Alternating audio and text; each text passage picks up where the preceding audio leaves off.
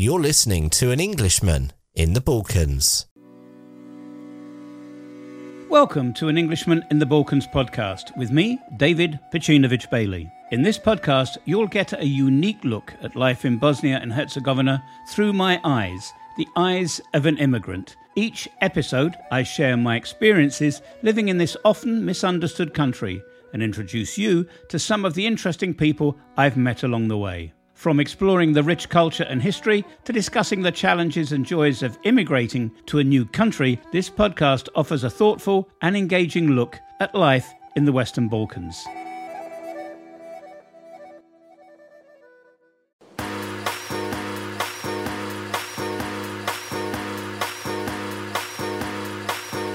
You're listening to the Living in Bosnia and Herzegovina podcast.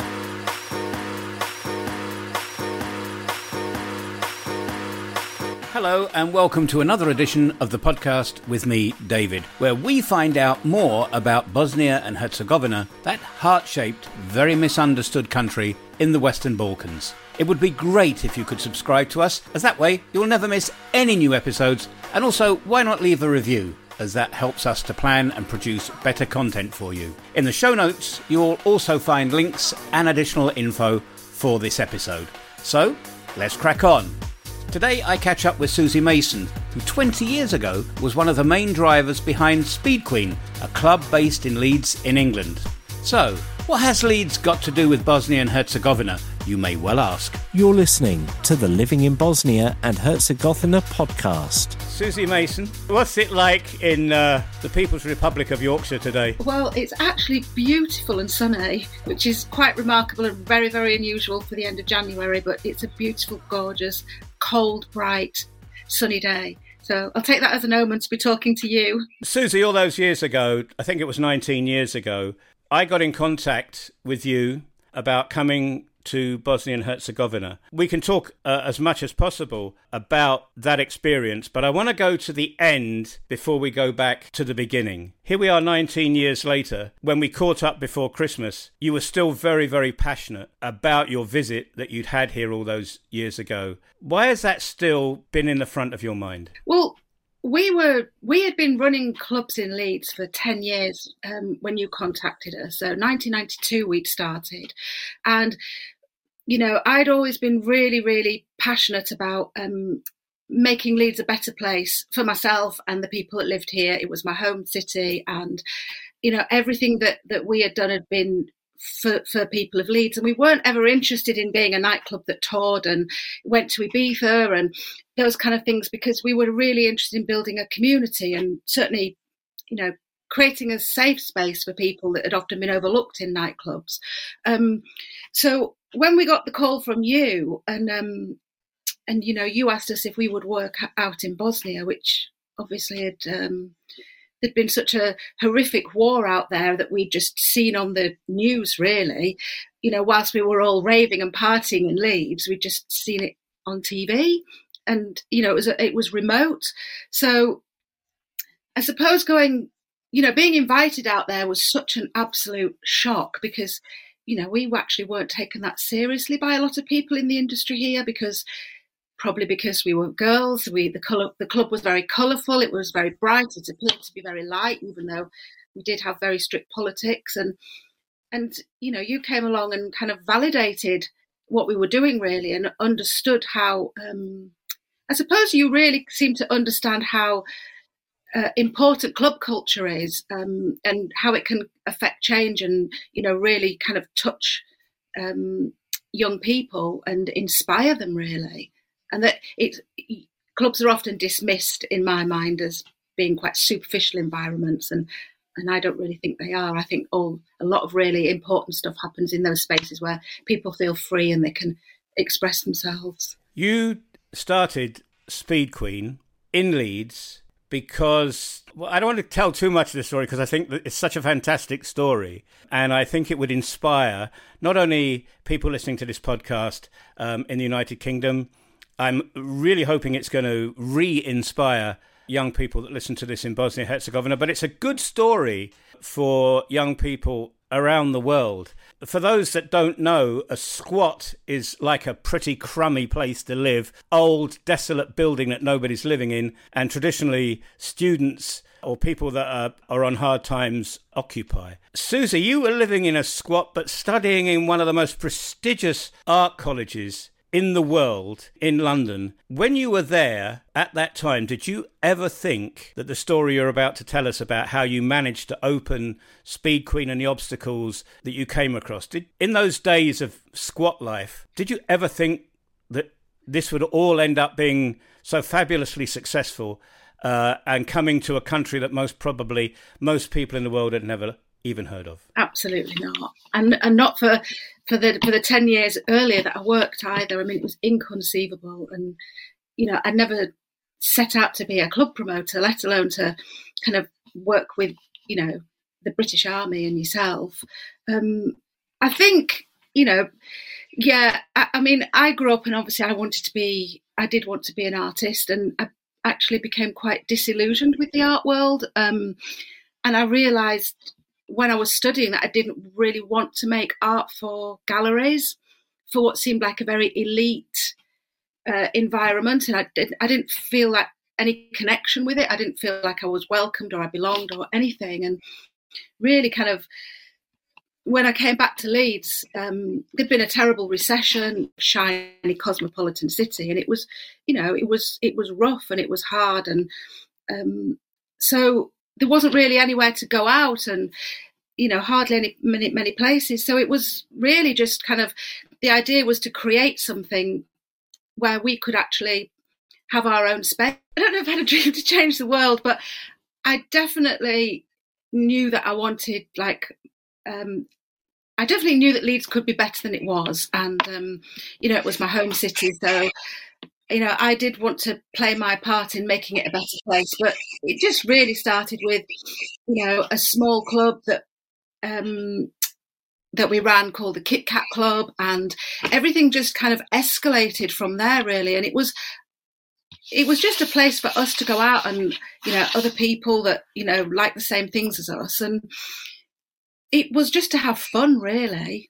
You know, it was like there wasn't very many places to go out in Leeds. So we used to have a flat, and I'd just say, oh, we'll make a Spanish party, and we just make parties in the flat. And it was just, you know, it was just fun. We weren't really very serious. And it wasn't until I started working in the nightclubs and I realised there was the problems, you know, it was a very aggressive space. It was very male dominated. It was very homophobic. It was very sexist. And I just realised that I could do something about it, and probably nobody else was going to at that time, you know, in that space. So it wasn't strategic.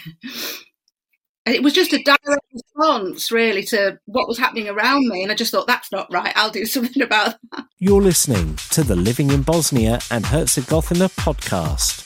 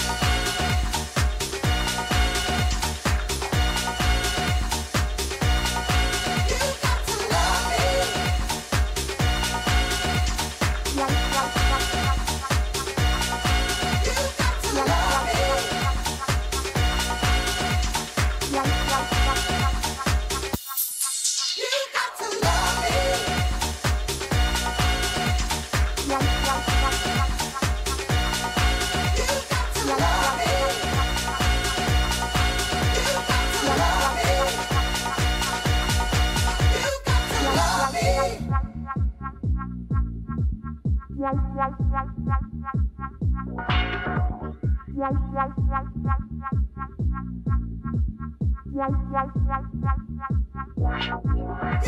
to love me or leave me. Stop playing with my mind. Stop wasting my time. You got to love me or leave me. Stop playing with my mind. Stop wasting my time. You got to love me or leave me. Stop playing with my mind. Stop wasting my time. You got to love me or leave me. Stop playing with my mind. Stop wasting my time. You got to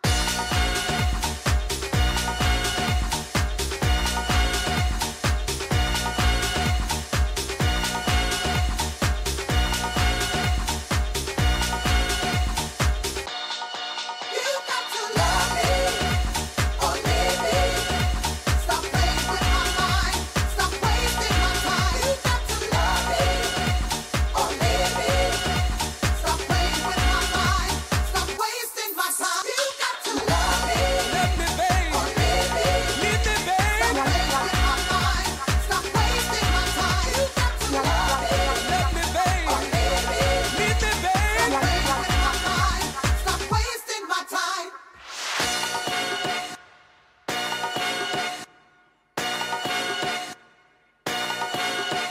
Stop playing with my mind. Stop playing with my mind. Stop playing with my mind. Stop playing with my mind. With my mind.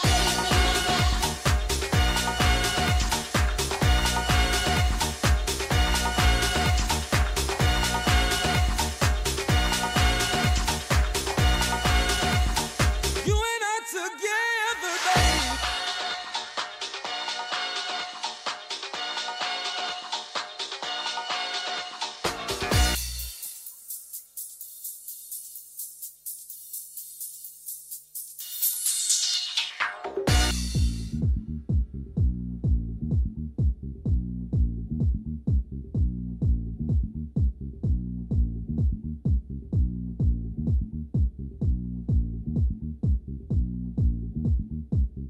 After all I've done for you, what you do, what you do, what you do, what you do. I gave you all my love and now you wanna walk out on me.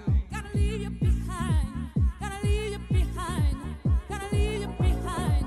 Stop playing with my mind, stop playing with my mind, playing with my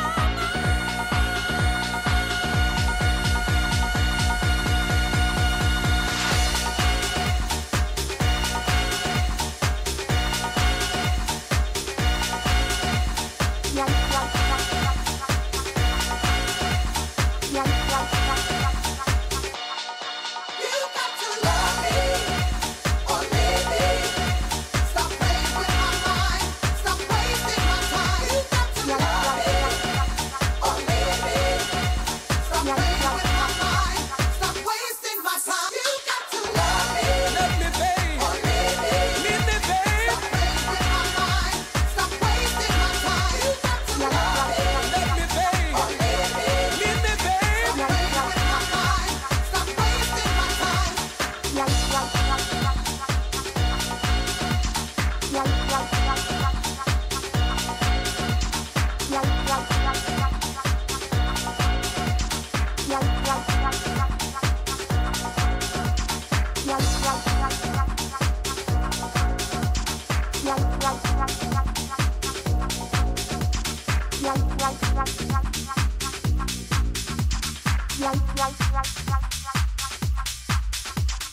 When I was reading the transcript of a previous interview you did, when you set up one, I believe at the start, somebody was pretty, well, a guy actually was being pretty aggressive to you. And the courage that you showed by going to your bouncer and saying, throwing him out, which he did. And what happened next, and I was totally shocked when you never let the guy back in, ever. Was it really scary back then? I mean, it's scary being a girl I know in the club scene anyway, or I would imagine. When that happened, did you think I've got a passion now? If I can do this, I'm going to be successful? Leeds was, you kind of grew up in Leeds, and and there was a drinking culture, so it was rough, and nightclubs are about essentially boys going out and getting completely drunk and either having fights or wanting to pick up girls. And, you'd kind of accept that boys could just do whatever they wanted. And it was really the culture.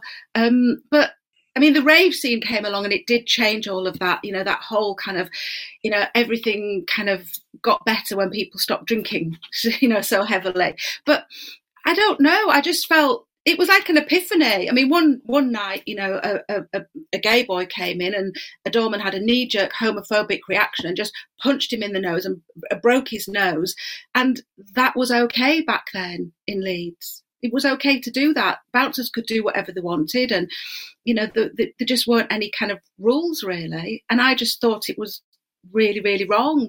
And I just had this moment when I just thought, it doesn't have to be like that for anybody. So, and I think when you're very young, you can probably, you don't think too much about the consequences. You just start, telling people what you think, don't you? And this is wrong. And they didn't understand, the doorman didn't understand, the nightclub owner didn't understand what the problem was. So we had to move to a lot of different clubs and, had a lot of different kind of incarnations to get to that point. It was hard work.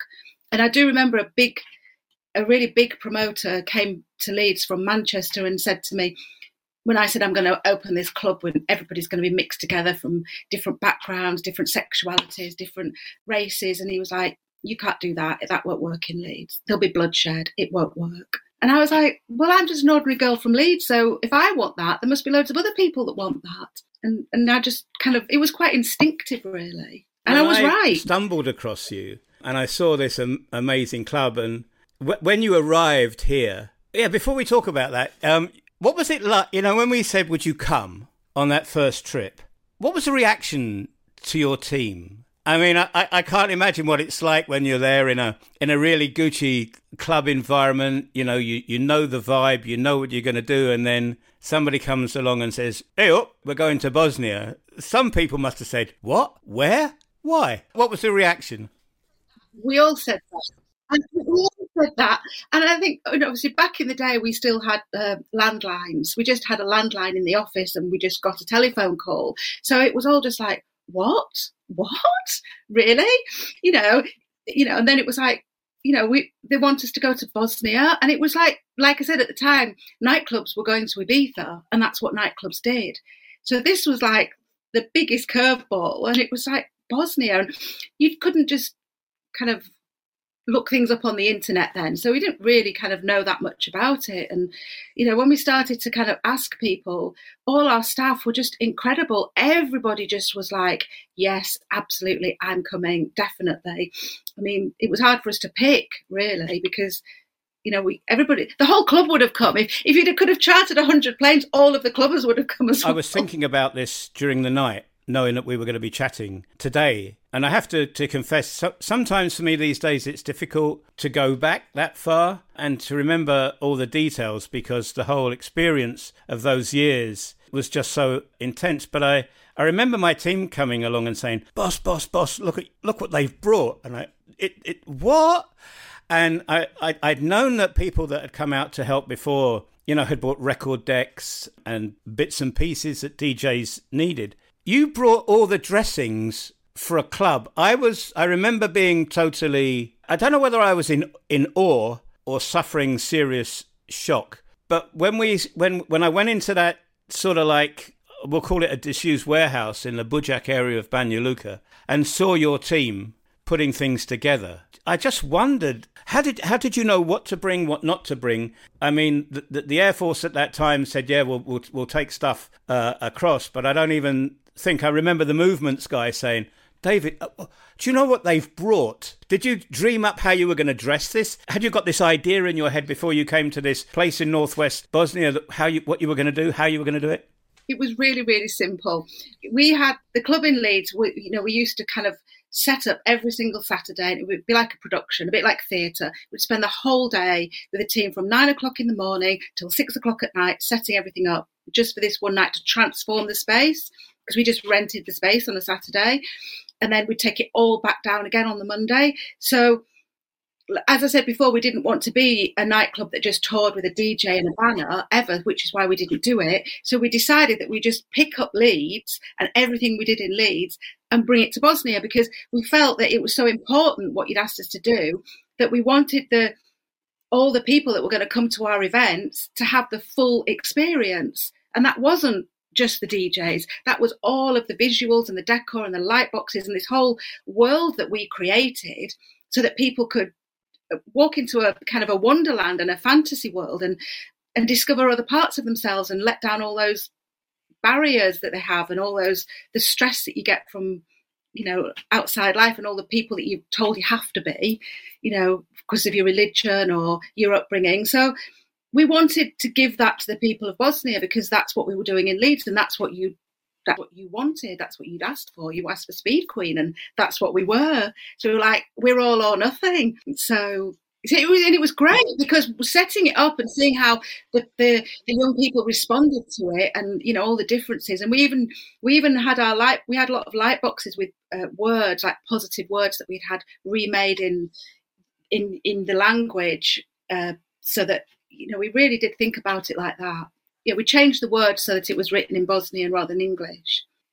We sat on I've got this really poor quality photograph of a younger Susie and a much younger David sat on a couch, and I was interviewing you during the afternoon, and you were as vibrant and as enthusiastic as ever. But the shock of it all was when you started putting up trapeze into the roof. I immediately thought, health and safety, what's going to happen? And I can't remember the names of those really cool girls that you had. They were strapping up these things, and it was just like a circus. And I thought, I wonder, the impact when people walk in is going to be stunning, because I have to say, I did stay in Bosnia and Herzegovina. I'm here today, and nothing, absolutely nothing, has been recreated in this country like those events that you put on. You did bring SpeedQueen to this country, and the only sad thing about the whole thing is that SpeedQueen didn't have a franchise here. But when all that was going up, the glint in your eye told me that it was going to be a fantastic evening. Did you have any reservations for that first big event that you put on here? Our team, seriously professional, like the trapeze girls. They did work with a circus, and they knew exactly what they were doing. We weren't kind of fly-by-night cowboys, and we were doing this every single week, in Leeds. So, the team were really, they were professional. So we didn't really have any concerns about health and safety or anything like that. We were more, we had no idea how we were going to be received. I know we did one club that was a really strong techno club, and, they didn't want like Happy House. And they told us when we were setting up that they didn't want it and they didn't like it. But we went ahead anyway, because, we just did what we'd come to do, and they ended up loving it, absolutely loving it. Probably because there was all of that decor and the visuals. It allowed them to kind of pretend you were somewhere else as well for a night, and the space wasn't so familiar. Do you think escapism helps people when they're in bad situations?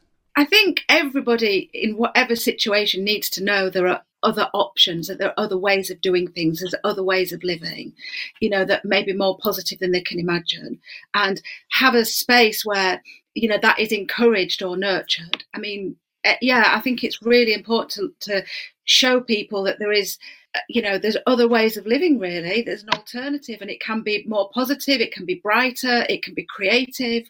Creativity is a gateway for lots of young people to unlock all sorts of things inside themselves. My first gig that I organised here was, bringing Boy George across. Okay, George is George. I found an old CD-ROM. Remember those things? Goodness. I found a CD-ROM. I have an iMac now which doesn't have a CD player. We've come that far. Anyway, I managed to scrounge around to get the machine that would hook up by USB, and I found the photographs that were taken that night. Not too many of them, I must admit. And I put them online. And, does anybody want a copy? Were you there that night? And you do these things online, and come on, not everything goes viral. And so many people got in touch and said, wow, yeah, that's me. And can I have so many copies and all the rest of it? Those people now, Susie, are CEOs, captains of industry. I don't know if we've got any politicians yet. I don't think so. These are people that have grown up and experienced something that the younger people haven't got today. Back in Britain, Britain's got issues. Every country's got issues at the moment. Do you think that if you were a younger Susie today, would you have done SpeedQueen all over again, or do you think it would be something different now because times have changed? Or are young people's needs and aspirations the same for every generation? I think they're the same. And I've actually been told by young people today that they would really love that space to exist in Leeds as a weekly. I don't think that there'll ever be a time where people don't have a need to come together in a safe environment and listen to music, dance, make friendships, build communities, talk about dreams and possibilities of making things better, and have that kind of, a platform as well. Like SpeedQueen offered young people in the city a chance to DJ, to make decor, to work on the door, to learn loads and loads of skills that then, and they have, a lot of them gone on to have like really successful careers that have, those early days of working in nightclubs have given them. And there were just numerous jobs for people to do. We had a kitchen, we had a door, there was rigging, like I say, there was the more glamorous jobs, but there were also all the background jobs. There was all the, the running of the office. And so there was always a place for people to get involved. So fundamentally, that's got to be a good thing for any place, that they've got a hub or somewhere where young people can gravitate, because you can't work in a vacuum. You can't work creatively in a vacuum. You need a scene. You need somebody to make something happen. Or if it's not happening, maybe make it yourself, which is really what we did. And it is possible to do that. I think maybe now, like saying Leeds, things are harder because it's a much more prosperous city. The rents are a lot higher. Everything costs a lot more, and that can make it prohibitively expensive for entry-level ideas, that's always kind of sad, that spaces aren't kind of made for young independent people. But it won't ever go away. And I thought that our job was done in Leeds and we didn't need to exist anymore. But, like you say, it seems that however far we come as a society and things get better and less prejudiced, it always will default back to negativity if people don't keep chipping away at it and keep kind of pushing those barriers of people being included and not bigoted and not prejudiced. It seems that work will always be there for somebody to do. Bosnia and Herzegovina, all these years later, we're talking now 19 years after we started doing some projects together, still cannot reconcile the reality of life today, especially when it comes to things like LGBTQ, alternative lifestyles. It's still very much, and I'll put my neck on the block here, still so very, very, very much hidden away. 20 years ago, when SpeedQueen came to Banja Luka, you were already pioneering that back in the UK, weren't you? Yeah, we were. And even though, we've made huge progress in this country, things are very, very different from how they were in the 90s. There's still that work to be done. And, it's universal, isn't it? Like you say, in Bosnia, somebody has to kind of start to kind of be brave enough, really, I suppose, to say, we exist as alternative people and we're valid and we're allowed to, have a space and just not have to be hidden away, really. When you came, and I know that you mixed around with the audience, you were looking at the audience, and I know a lot of the SpeedQueen team were chatting away. I remember seeing lots of beer and rakia being drunk with everybody, and a fantastic time was being had by all. But when you came, you didn't sort of like say, hey, this is what our core belief is. Back then, did you get any sense that the underground sexual differences came out at all during those gigs that you had from the audience, or do you think, or did you recognise that they were deliberately, suppressing themselves? I don't think we thought about Bosnia in terms of, LGBT rights or people's sexuality, because everything that we were hearing from people, like in the clubs, was they couldn't believe it was happening. They couldn't believe we were there. They hadn't been exposed to music and art and magazines and fashion and all the stuff that you could take for granted, growing up in the UK, they hadn't had. So, it was much more about connecting with the outside world. It was a bigger picture for us, and they talked a lot about their religion and not being able to love each other from different religions. We heard that a lot, that once it was great whilst the music was playing, there was a lot of secret loves between Muslims and Catholics, but that when the music stopped, everything kind of just went back to how it was. Yeah, that's still here quite a lot at the moment, which is sad. Which is sad, really. But if something happens regularly, then it starts to filter out more into kind of everyday life, rather than just one-off events where you can't kind of create anything post that event. There needs to be something that's happening regularly in a town or a city. You're listening to the Living in Bosnia and Herzegovina podcast. It's like perfection. Like no other, flawless, absolutely flawless.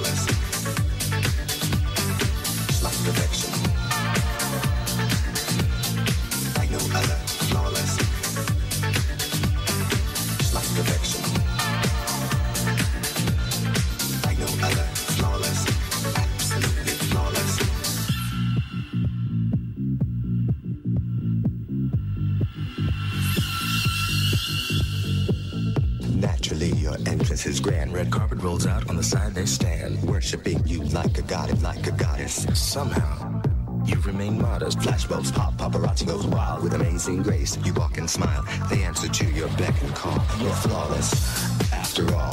Overqualified for the position. Your dreams see fruition. Me a class on a higher plane. Everyone wants to know your name. Just like perfection. Needs no correction. Like no other. Absolutely, just like perfection. Needs no correction, like no other. Absolutely flawless. Flawless. Flawless. Absolutely flawless. Like perfection. Like no other. Flawless. Like perfection. Like no other. Flawless. Absolutely flawless. Like perfection. Like no other, flawless. Like perfection. Thanks for listening to our podcast. If you would like to support us and the production of future episodes, then please consider maybe buying us a coffee. The link to do that is in the show notes for this podcast. The gigs that you did were tremendously successful. And, when you mention SpeedQueen even today, if you can find the people of the age group, they will reflect very positively on it. What a lot of people, when I speak to them about SpeedQueen, they don't realise is on one of the visits here, the team went off-piste, if I can use that phrase, to visit a hospital on the outskirts of Banja Luka, where you spent a considerable amount of time with your team focusing on disabled children. Today, if you walk around anywhere in the country, and once again I'll stick my neck out, you very, very rarely find disabled people on the streets. They're still hidden away. On that day when we pulled up outside and all those young children were waiting for you, what are your memories of that visit? My memories of working with the children are the strongest, really, because obviously we were used to working with clubbers, and it was what we did and what we thought we were coming out to do. So working with the children, and we worked with quite a lot of different children, it was the most powerful, because you said to me, I think at the very last minute, oh, will you work with children as well? And I was like, yeah, not knowing what that would entail. But like you say, to see so many children kind of hidden away because of disability, it's not so much like that here. It was joyous. I mean, because the joy that those children had and that they gave us as well. I mean, we were doing all the workshops with, we had all the sound systems set up, and they were bongo playing, and they were making music, and they were doing face painting and dancing and percussion, and it was joyous. But I did notice that on the walls, the artwork was really, some of the artwork that the children had done was very sad and very dark, and that's when myself and Kaz, my co-promoter, we decided to leave all the decor for you at that children's home with because it was all really colourful cutouts of animals and flowers and all sorts of random objects that we'd done from different parties, because that really struck me that the environments were very grey. I think we came back really upset as well, because we wanted to do more and we didn't really know how to, and it seemed so far away as well, and it was really hard to kind of follow through, afterwards, not just go once really. And then everybody was touched by that trip so much. I don't think any of us didn't come away kind of crying or scratching our heads, because all the staff as well, they were just working in clothes because it was cool and fun, and so again, it kind of just made you think in a different way, really. Last year I broke my ankle, and I had to go back to that hospital to have a number of screws taken out of my ankle. But we're not talking about my ankle, but what we are talking about is I walked down the corridor, immediately got propelled back as I walked past one door of a girl that was hugging you so much that she didn't want to let you go. And I started to get quite emotional about that. How do you cope with having had that experience and you go back? I mean, yes, it makes things worthwhile, but do you also feel like I do at times quite sad about the whole thing? Yeah, I think that's what kind of drives me to kind of keep going, really, because there's always something to be done. There's always somebody that a little bit of attention or some brightness or something, and you can't ever underestimate what that kind of means, just to connect with one person and give them a bit of time or something that they need. So there's nothing else in life really, is there, except kind of, the world is what it is, and there's lots of things that you cannot change about it, in the bigger picture. For me personally, the only thing that we can change is on the ground, one-to-one, making people, feel empowered or feel better about themselves. I do remember one party we did was for a schoolgirl, and it was in a school, and she had, from what I remember, had asked for us to go and make this party because she wanted to learn how to do it herself, and she wanted to make parties, and it's that you don't know, do you, what your influence is going to be. I mean, I'm quite taken aback to this day of how people talk to me about that time back in England, back in Leeds, and how it affected them, and what they've gone on to do with that experience. I was about to say, when you went back to Leeds, when everything had finished, how did they react to the stories that you told? Were they dismissive of it, or did they just say, I'm shocked and I don't know what to say? I think everybody knew in Leeds what SpeedQueen was about, and I just think that, I think people were, I suppose because it was all kind of pre-social media, we didn't share a lot of stuff, so we talked to people, but things weren't shared as much. Like, if I imagine that experience happening now, everything would be translated back to the club as live as we were doing it. So, it was really something that we'd experienced as a group of the staff and at SpeedQueen. So it was more that I think we were all different, and it gave us a renewed impetus to kind of keep going, because we were doing lots of charity work as well in Leeds, and it was all very, we didn't talk about it. We didn't tell people about it particularly.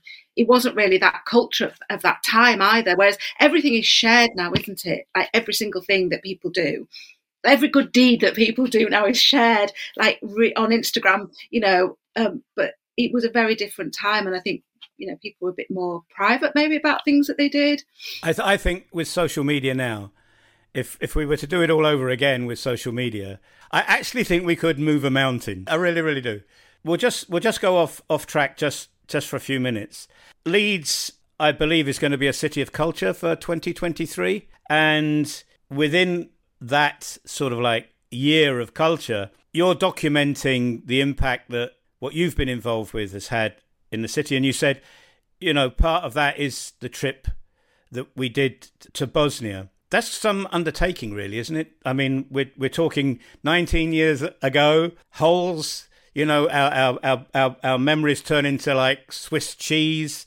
I don't know. I'm still trying to look through thousands of these old-fashioned CDs for grainy images that, I don't know, you wouldn't be able to even post on Instagram these days. They're such poor quality. How difficult is that project for you at the moment? Well, at the moment, it's in its early kind of exploratory stages. But I think it comes back to what you asked me earlier about, being young and having no money and living in London and ending up with this really, really unusual career, because I never planned to be a club promoter. And I've always kind of tried to make sense of it. And so from a personal point of view, I wanted to kind of record this story for Leeds. And because a lot of people, there's been so many new people coming into Leeds and they don't necessarily have family here, grandparents, parents. So they haven't got that history of Leeds. And I am one part of that history of Leeds that might never be told. So there's that. But there's thousands of people that came through the club and they've all got stories of growing up in Leeds or moving here and having this experience and why it's important to have this kind of space. So I'm going to create an archive essentially for, the future generations. And that will be like an audio archive that hopefully will sit in a museum or, West Yorkshire Archives. But also from that, we're going to make loads of podcasts and interview lots of people and collecting all the ephemera. And within that, the Bosnia story is really, really important because, it's not, nightclubs don't tend to do things like that, do they? And also, another huge reason for this project is to really start to make new collaborations with people and the younger generation. And there's this whole creative community that's grown up through the clubs of the 90s. And there's a new generation coming up, and what we could actually all do together now, because, the world's different, it's easier to connect, isn't it now?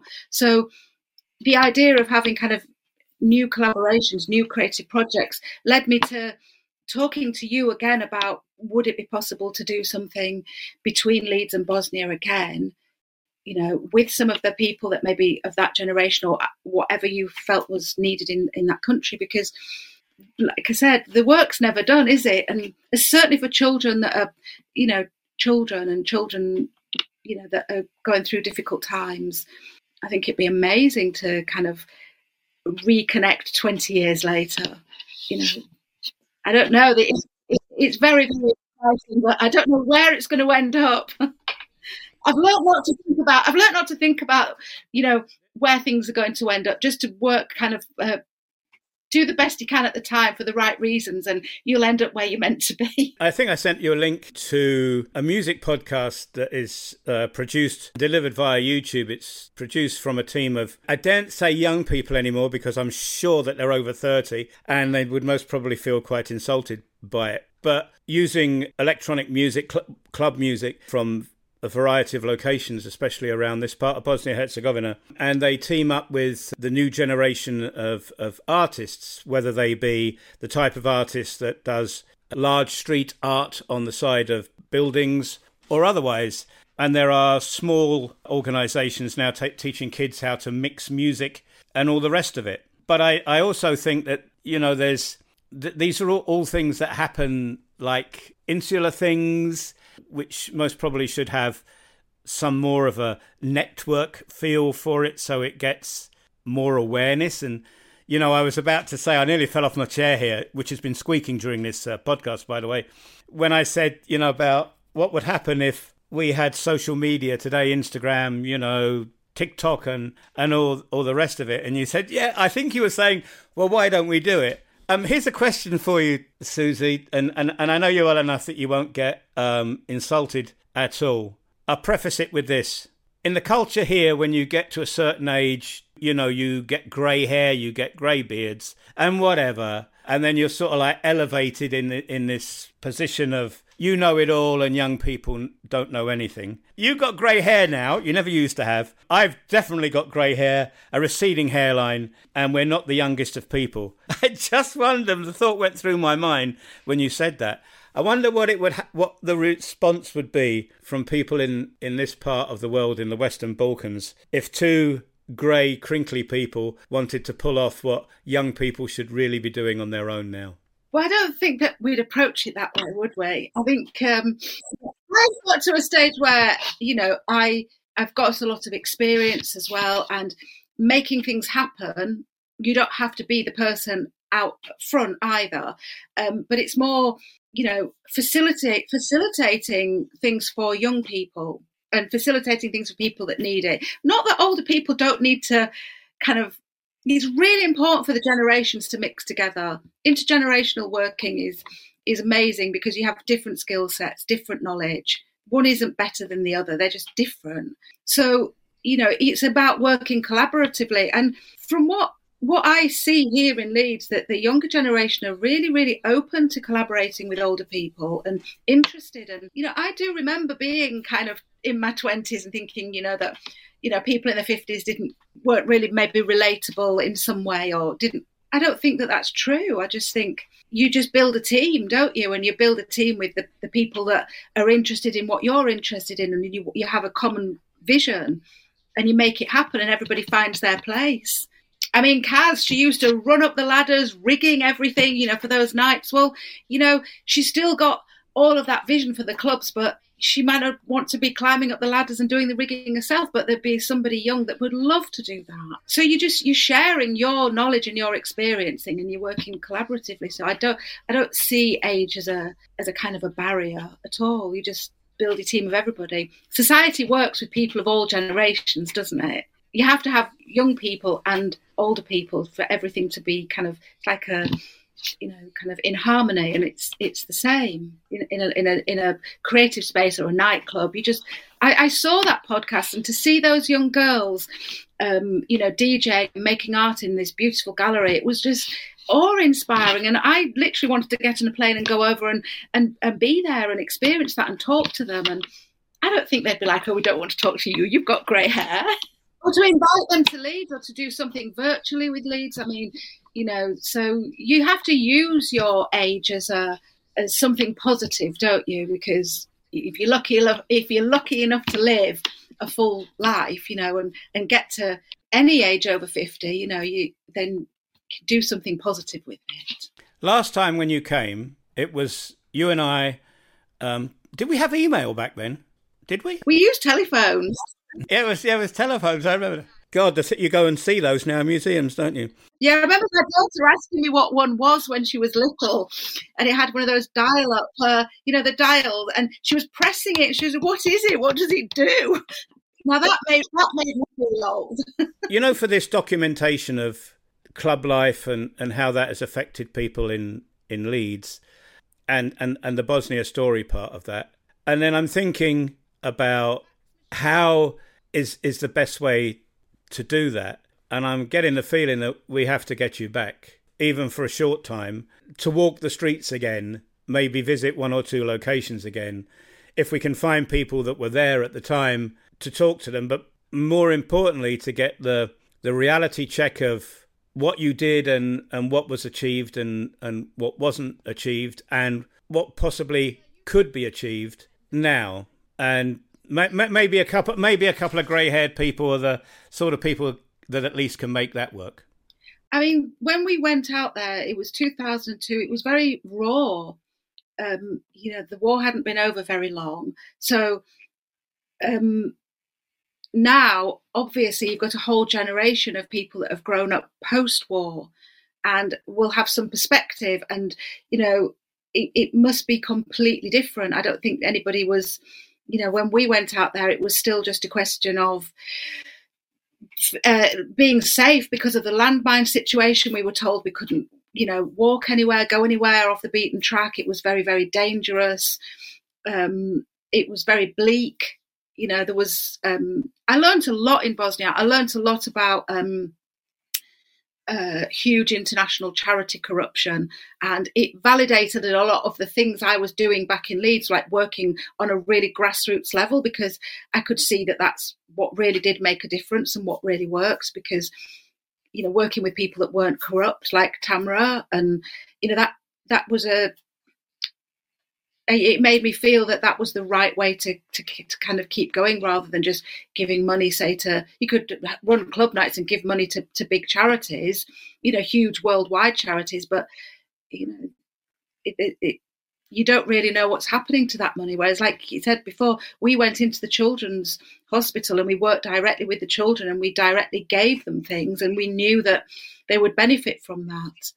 And it's, so to see what people need now, and be able to kind of make those direct links between people. And I think it must be easier now to work, from two different cities like this, because of technology, and be able to have conversations with people. Susie, we're coming to we could talk forever about this. You've had an amazing life helping people. You've even got a daughter now who's 18, is she now? She's 21. 21? She was 2 when we came to Bosnia. Oh, my. So you've seen a lot and helped a lot. It's always difficult, I think, to ask this question, and it puts a lot of people on the spot. But family issues aside, what sort of plans and projects go through Susie Mason's mind at the moment?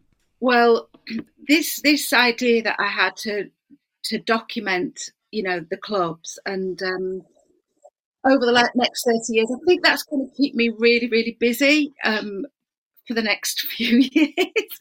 But it's all of the spin-offs that could come from that, because there are already conversations that I'm having with people about what this archive could become, and what it could be, as a living oral history, not just a lovely finite book. There's been lots and lots of club culture documented recently, and it's always beautiful kind of photographs of that time, but you don't know the stories of those people in those pictures. They look fabulous, but you don't know who those people were, and why they were having that experience and what it meant to them.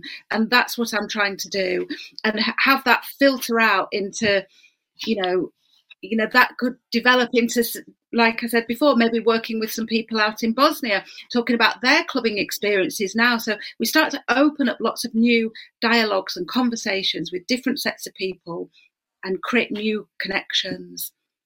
And I don't know where that's going to end up, but I do think it could be quite amazing. And appropriate for somebody that's got grey hair and is older, maybe not on the dance floor every Saturday night in really high platform shoes and false eyelashes. Are you talking about me? If you like. Susie, what I think we need to do as we bring this short chat, this particular time, because there's so much more to talk about, and we've just skimmed the surface, is for people that are listening in Bosnia and Herzegovina to this, and they would have questions that they would just like to ask you directly, what would be the best way for them to get in contact and say, hey, I was listening to this podcast and, you stimulated me, or you've inspired me to do something, but I'm a little bit unsure. Can you give me some tips and tricks? How could people contact you? Well, that's something really interesting. Obviously, we have the SpeedQueen Facebook page, and I am in the process of setting up some new platforms for this project, which will be up by spring. But I don't know. What do you think? What do you think we could do? Some kind of webinar, or I don't know. I don't know. What we'll talk offline. Yeah. I think it would be great to have some kind of online space where we could facilitate that, not as a one-off, but just as something that could be kind of rolling, where we could encourage some kind of conversations as well. And anybody can contact me on my email as well, which you can attach to this, can't you? The one that I used earlier. Yeah. Yeah. Okay. So if anybody's listening to, well, I hope people are listening at the moment. Then in the show notes, I'll put Susie's contact email address. Finally, then, Susie, for people that feel that they want to do things like you've done in your life, what is your one piece of advice for anybody that is listening now and thinking, God, I wish I could do something like that? What would it be? You can.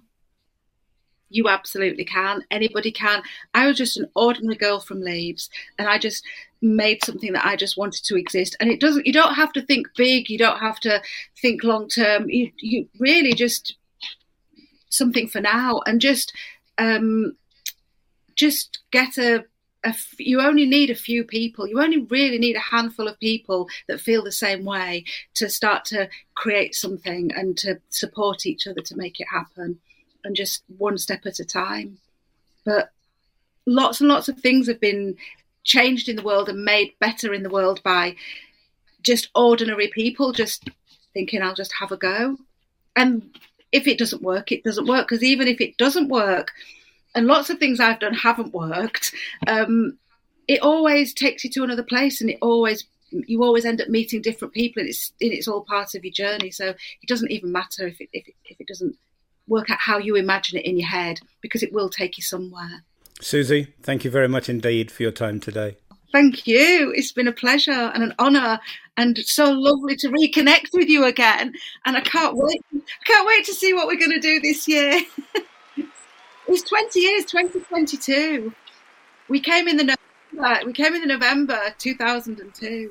Susie Mason there, talking about SpeedQueen's emotional visit to Bosnia and Herzegovina some 20 years ago and the impact it had on both her and her colleagues. As you could tell, there's still a lot of work to do regarding inter-ethnic tolerance here in Bosnia and Herzegovina. And maybe, just maybe, the SpeedQueen philosophy can help again. Time, of course, will tell. Well, thanks for listening to this episode. Do leave a review, either way, plus or minus, as it does really help us. And if you'd like to support us, then maybe consider buying us a coffee. The link to do that is also in the show notes. So until next time, from us here in Shadachini, please do stay safe wherever you are in the world.